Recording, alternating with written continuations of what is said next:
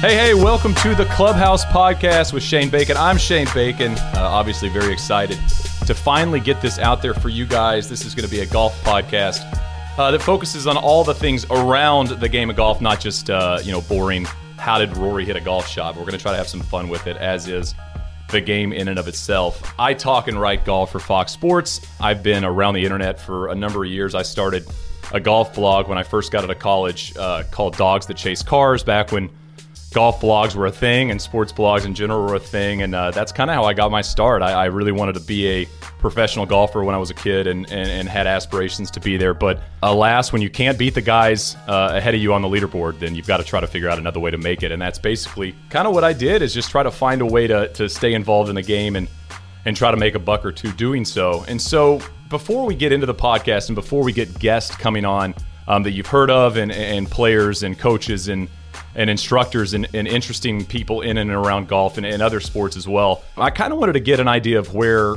golf started for me. And really, I'm interested in this because I don't really know the answer to some of the questions.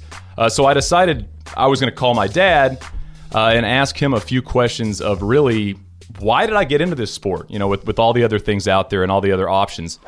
So my dad, Monty Bacon, is on the line right now. Hey, Dad, what's up? Hey, how are you?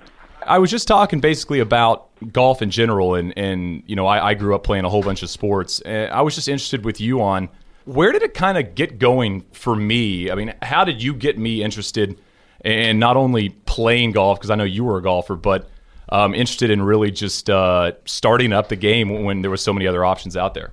I just think you came out to the golf course and hung around with my friends and hung around with me and just started hitting balls, and when you were pretty young and could hit it pretty good without any lessons or anything, and just started coming out there. And I really didn't get into competitive golf, I mean, till I was, 12, 13, 14, something like that? Yeah. And the biggest issue when we first started trying to get me to play golf was you really didn't want me to be a lefty, right? Because I play golf left-handed? All my friends tried to make you hit it right-handed, but when we'd turn our back, you'd hit the ball left-handed with the back of the club. So we finally just said, well, he's going to be a lefty. You know, when I started playing and I started getting into it fairly competitively in junior golf, I mean, did you think there was a chance that I might play college golf or maybe have some sort of a career as something more? I mean, did you ever see that kind of internally in me?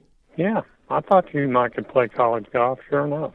And then after a couple of visits, I decided to go to University of Arizona and not ever play college golf. But I did do the mini tour thing for a little bit, and it was an interesting route. You and I have talked about it a lot, but playing golf for a living when you're not, Jordan Spieth or Rory, it's an interesting life. I don't think people out there totally understand how tough, thousands of people, not only in America but in other places, have it when they try to make it in this game in particular. It's tough. It is tough.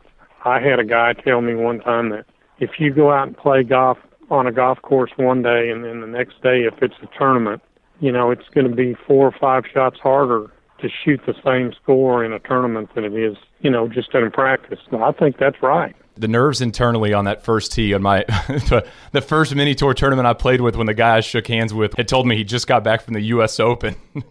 I was going, this is a different beast than playing with your buddies in a little money game down the street in Mesa or something. But I shot 68 in my first mini tour tournament when I played on the Gateway Tour, and I remember I was putting with some guy after, and he was practicing putting, and he said, I said, how'd you play? And he said, I played okay. And I went and looked at him later, and he shot 66. And I said, if you played okay and shot 66, I might be in the wrong business. But it's cool to watch, some of these young players come up, but it's also cool, for somebody like me who's 32, who occasionally see a Casey Wittenberg or a Rosenfeld or Jeff Bell, names like that, who you and I grew up, watching play junior golf in tournaments that I were in, and they're still battling to make it as well. So if you make it, it's a good life, but it can be kind of a grind if you're trying to get through it.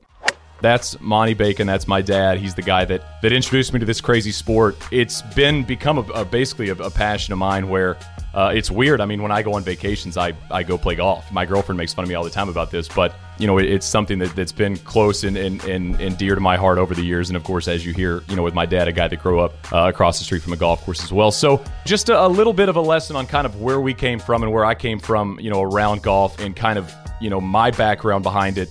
And so, I just wanted to let you guys know who was talking, who was bringing you, some of this information and where I came from and some of my credibility-wise, what I've done with it. And I'm going to bring on people where, maybe it's an ex-player, maybe it's a guy that's currently playing PGA Tour golf. But basically, I just want to have a conversation where they can let us know not only their life on tour, their life through the tour stops and when they did it, but what you do around it and how important this game is for so many people that take it, and play it their entire lives. And I think that's what's so unique to golf, in particular, over all the other sports. So check back. We're going to be doing this weekly. Every week, we're going to have a new guest and let them kind of drive the conversation. And so make sure you subscribe on iTunes if you're there and leave some reviews and comments, and we'll get this bad boy going.